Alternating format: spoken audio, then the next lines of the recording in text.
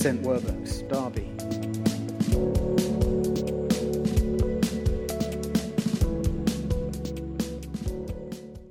So this evening, we've been continuing our series on the Kingdom of God. We started it last week, and if you were here, you'd have heard Phil speak on it. And he gave an overview of what it's all about. And kind of in the middle of his sermon, he made 5 points. And the first point he said was that if there's going to be a kingdom, there has to be a king. There has to be a ruler, someone who's running it. And that is what we're going to expand today.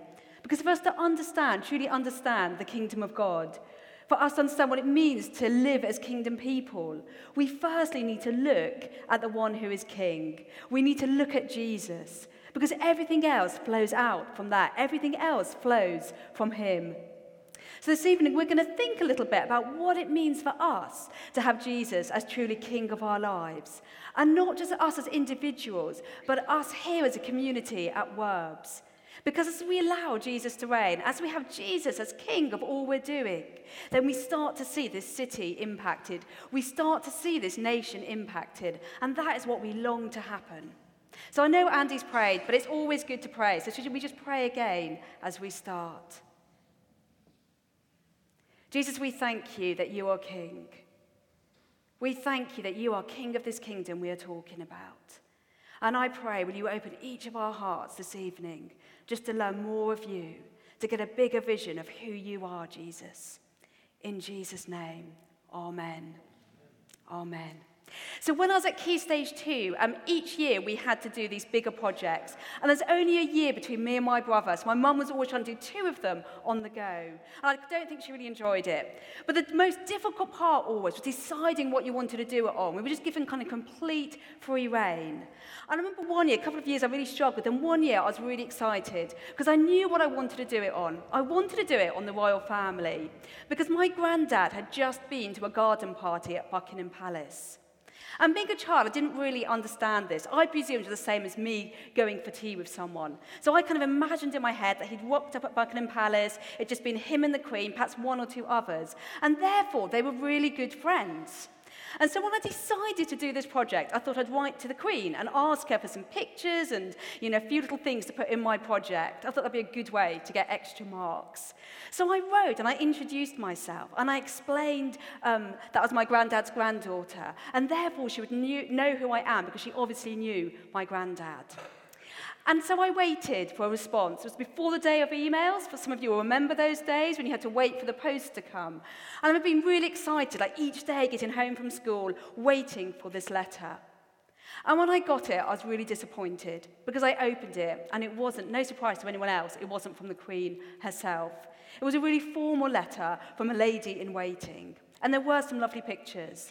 But it didn't satisfy because deep down, I hadn't told anyone. I was really hoping for an invite to have tea with the Queen. I'd imagined she'd say, come along and I'll help you with your project. That invite didn't come then, and it's never come since. I've never got to meet the Queen face to face. So I don't really know what she thinks about things. I didn't get to have any advice from her. And I personally think, I know there's lots of different opinions, but I personally think that she's a pretty amazing queen, that she's given a lot for this country. But actually, she's nothing compared to Jesus, who is king. I really respect her, I really admire her, but if I'm honest, the way she thinks, or her wisdom, or her leadership, they don't directly influence the way I choose to live my life day by day.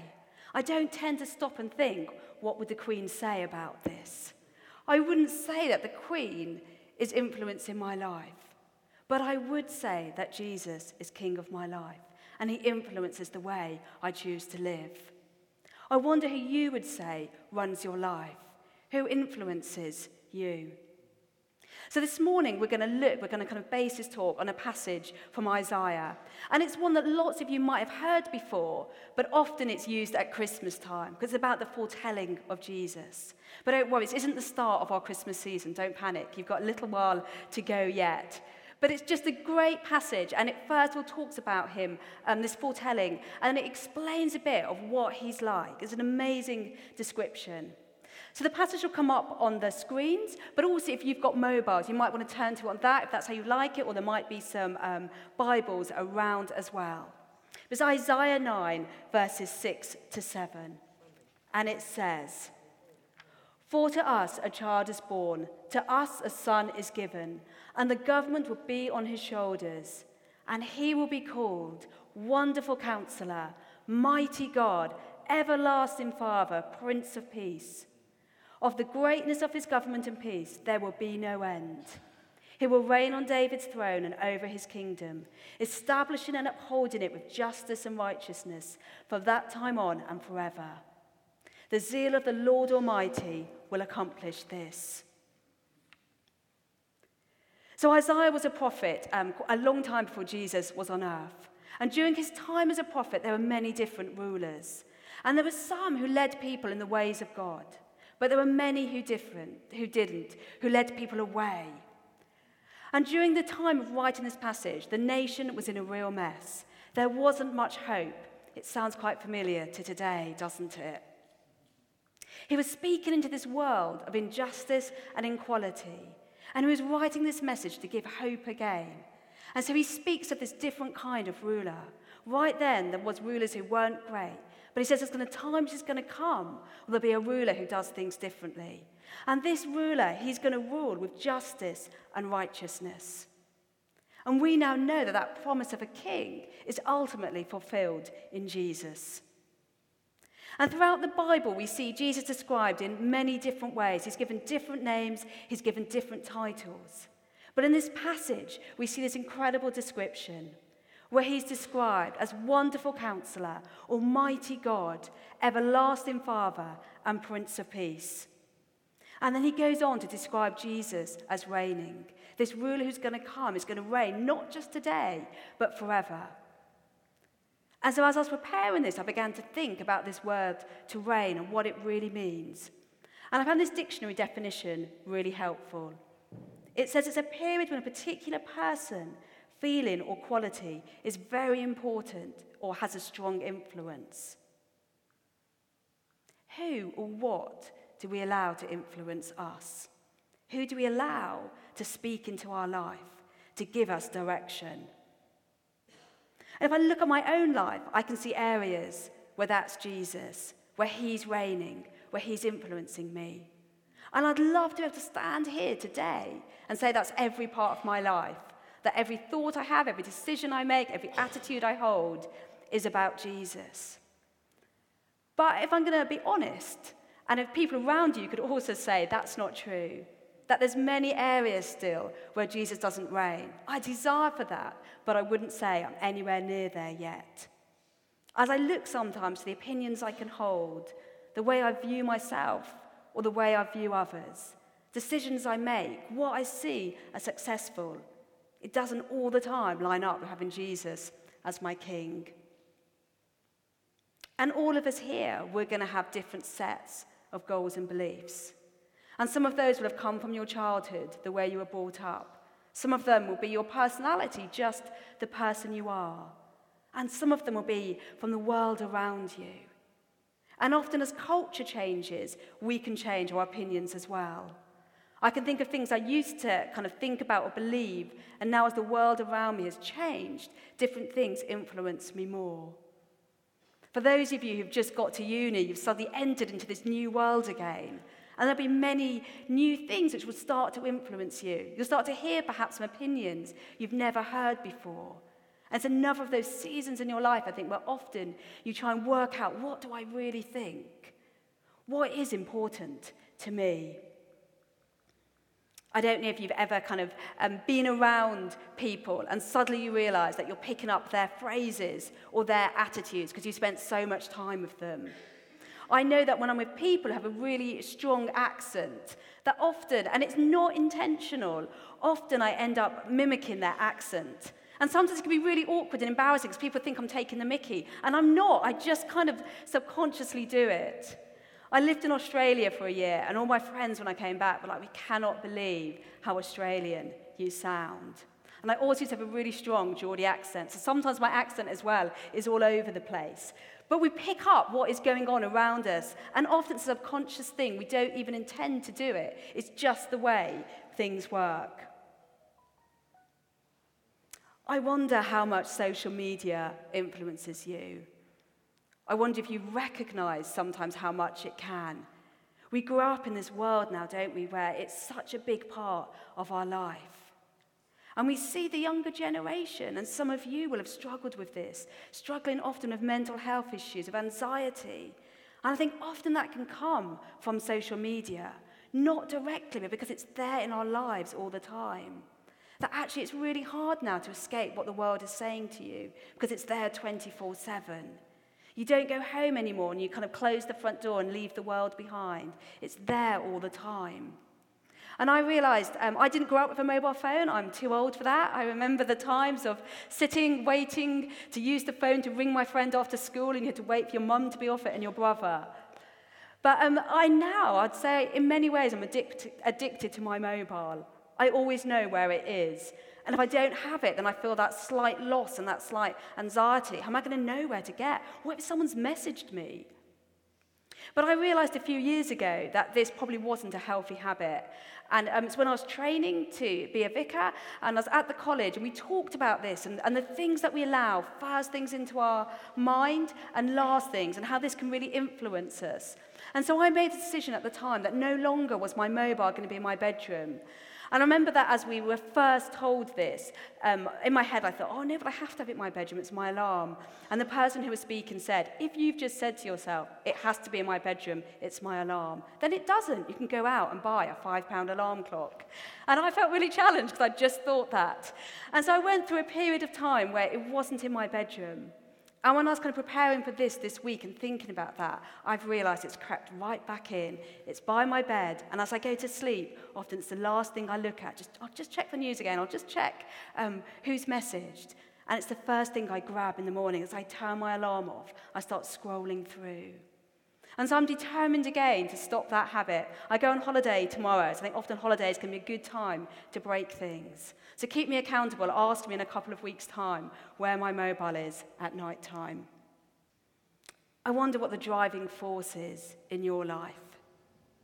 Whether it's about gaining material things, whether it's about being successful, whatever you see that as, whether it's about being popular, whether actually it's fear driving you right now and you're making decisions based on that, or it's trying to escape from the guilt you feel from things in the past. What is your driving force? Who do you allow to influence you? I would say that Jesus is a good place to go, because actually he knows us the best and he knows what is best for us. And yet so often we can let his voice get dimmed in our lives and let the world's voice increase. A few years ago, I went on holiday and I went to Morocco. And while I was there, we went out and we went on this trip up to the Atlas Mountains. And it just so happened that as we went on this trip, by the side of the road, just coincidentally, there were two men there with camels. And there was offering us camel rides for a charge. And we hadn't been warned about this. So kind of the group of people I was with were really split. Half the people were really up for it and like, yes, I'm doing it. And the other half were like, no way, I am not getting on a camel. And I was the one who was kind of in the middle. I just couldn't decide. Like I looked at it and I thought, oh, it could be really fun. But I don't know if it's going to be fun until I'm on it. And what if I get on it and I hate it and it's for a whole hour? I don't want to be sitting on a camel, like really not enjoying it.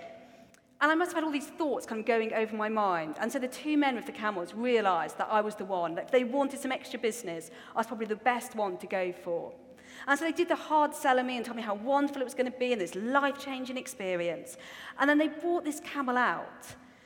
And this camel was huge. I mean, it was seriously huge. It looked so much bigger than all the other camels. And I kind of looked at it, and he looked really grumpy. I don't know how a camel looks grumpy, but I just remember thinking that. I don't think this camel is having a good day.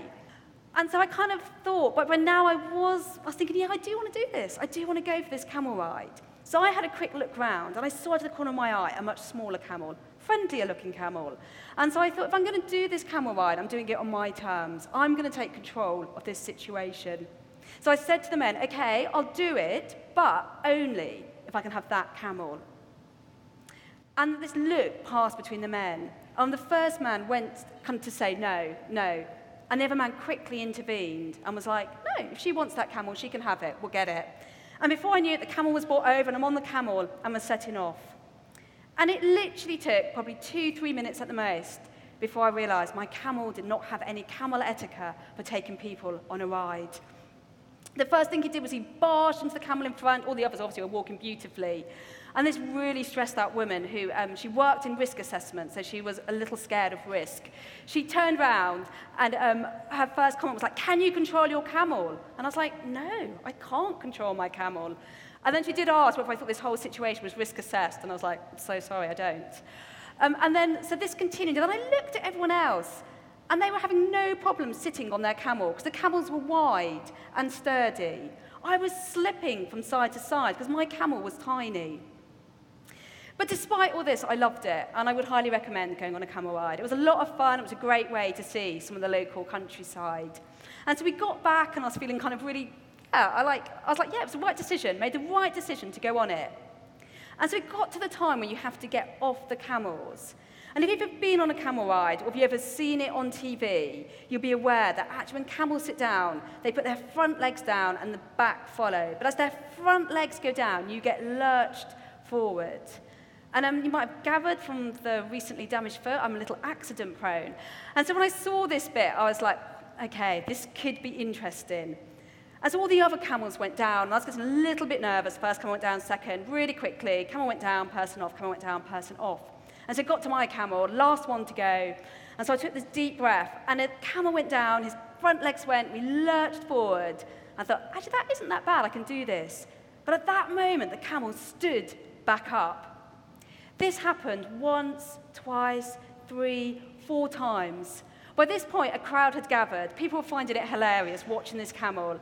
I was laughing on the outside because you have to join in. On the inside, I was a little more stressed.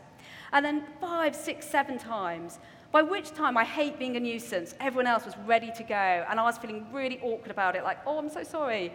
And so I turned to the men, and I was like, actually, he's quite a small camel. I could just jump off. And the man was like, you chose that camel. You stay on it until it sits down. 8th, 9th time. Finally, the camel sat down, and I was off it with any chance of ever standing up again. And we went on our way. And I remember reflecting on it afterwards and thinking, actually, I let fear drive me at that moment. I kind of looked at the situation, and because I was worrying, I thought I would take control. And that is a bit ridiculous, isn't it? Because I know nothing, literally nothing about camels. Apart from in the zoo, that was the first camel I'd ever seen. And yet the men with them, they were with those camels every day. They knew the camel's temperament. They probably were bringing out the slowest, steadiest camel because they could tell I was nervous. But instead, I decided to take control. And actually, I can do that with my own life quite a lot. That Jesus is the one who knows me best. He knows what is best for my life. And yet so often I struggle to surrender, and I want to take back the control. It's so easy to do that, isn't it? And yet we should allow Jesus to help us choose our camels. Since I've been here, I've been asked quite a lot about whether I always wanted to be a vicar. And I can say very strongly, no, I did not. It was never part of my dream. It wasn't what as a little girl, when people say, what do you want to be? I never said I'd like to be a vicar. And even as an adult, it wasn't, I wanted to work in ministry, I wanted to work in a church, but not as a church leader, not as a vicar. And for quite a few years, people around me kept saying, do you not think you should think about this? Or some were even stronger and said, actually, we think it's what God's calling you to do. And I was just adamant, no. I remember one set of friends, I was like, we're not even discussing this anymore. We're going to fall out. I just don't want to hear about it anymore. And over time, it kind of this sense, just people kept bringing it up. And I was getting more and more defensive about it, and that perhaps God was speaking to me. And one day we were away at Focus, which some of you came to this summer and the year before, and it's where we go to the New Forest as a church. It's kind of like our church holiday. And in the big tent, they did this call and said to people, if you feel called to ordination, then come forward.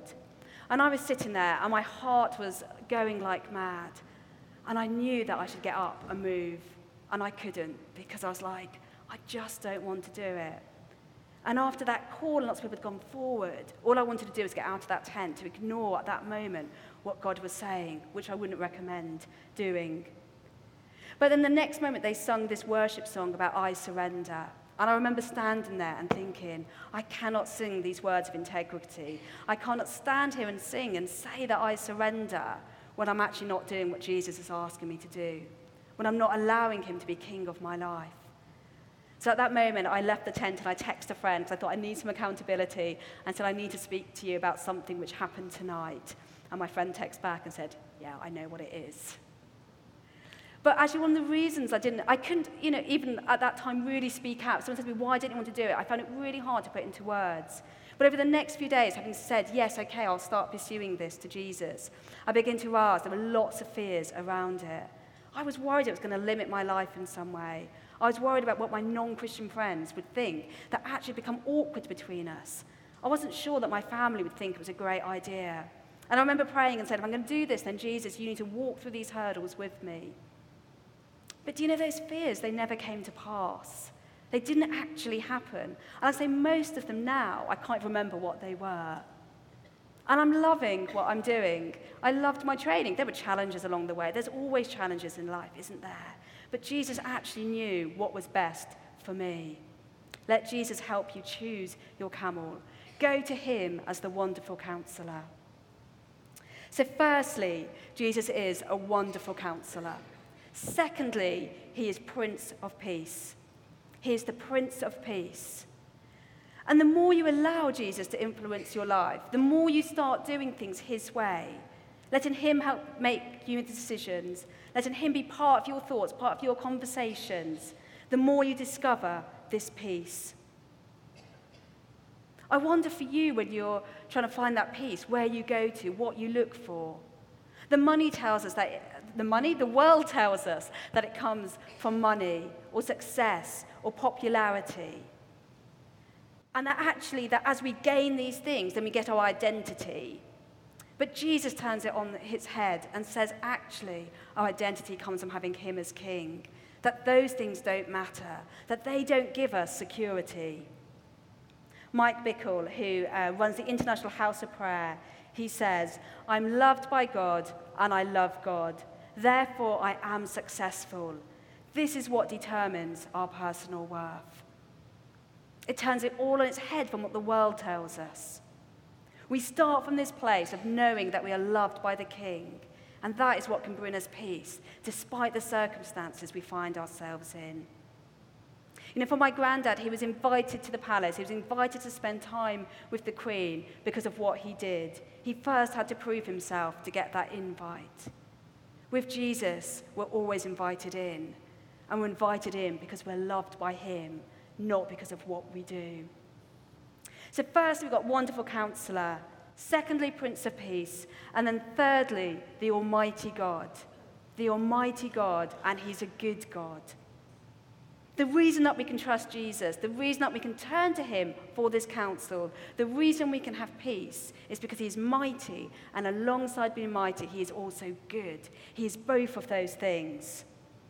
And when I think about Jesus being powerful and almighty and that image of him, I often think about a lion, and that's in one of the descriptions we get in the Bible, Jesus being a lion. And I don't know about you, but that then triggers a different thought. So for me, that then takes me to the film, The Lion, the Witch, and the Wardrobe. I imagine lots of you have seen it. It came out quite a long time ago, a new film. And I loved it at the time, and I used to watch it a lot because it kind of gave me this image of Jesus. And as I was preparing this, I rewatched it this week. And there were lots of amazing scenes in it. And it's about this land called Narnia, and again, the land's in a mess, and it needs someone who can save it. And that is Aslan, the lion. And towards the end of the film, you see these kind of scenes where he's there and he's fighting and he's sacrificing his own life. But earlier on, the way he's first introduced is in this conversation. And because it's a made-up land, there's obviously beavers who talk naturally.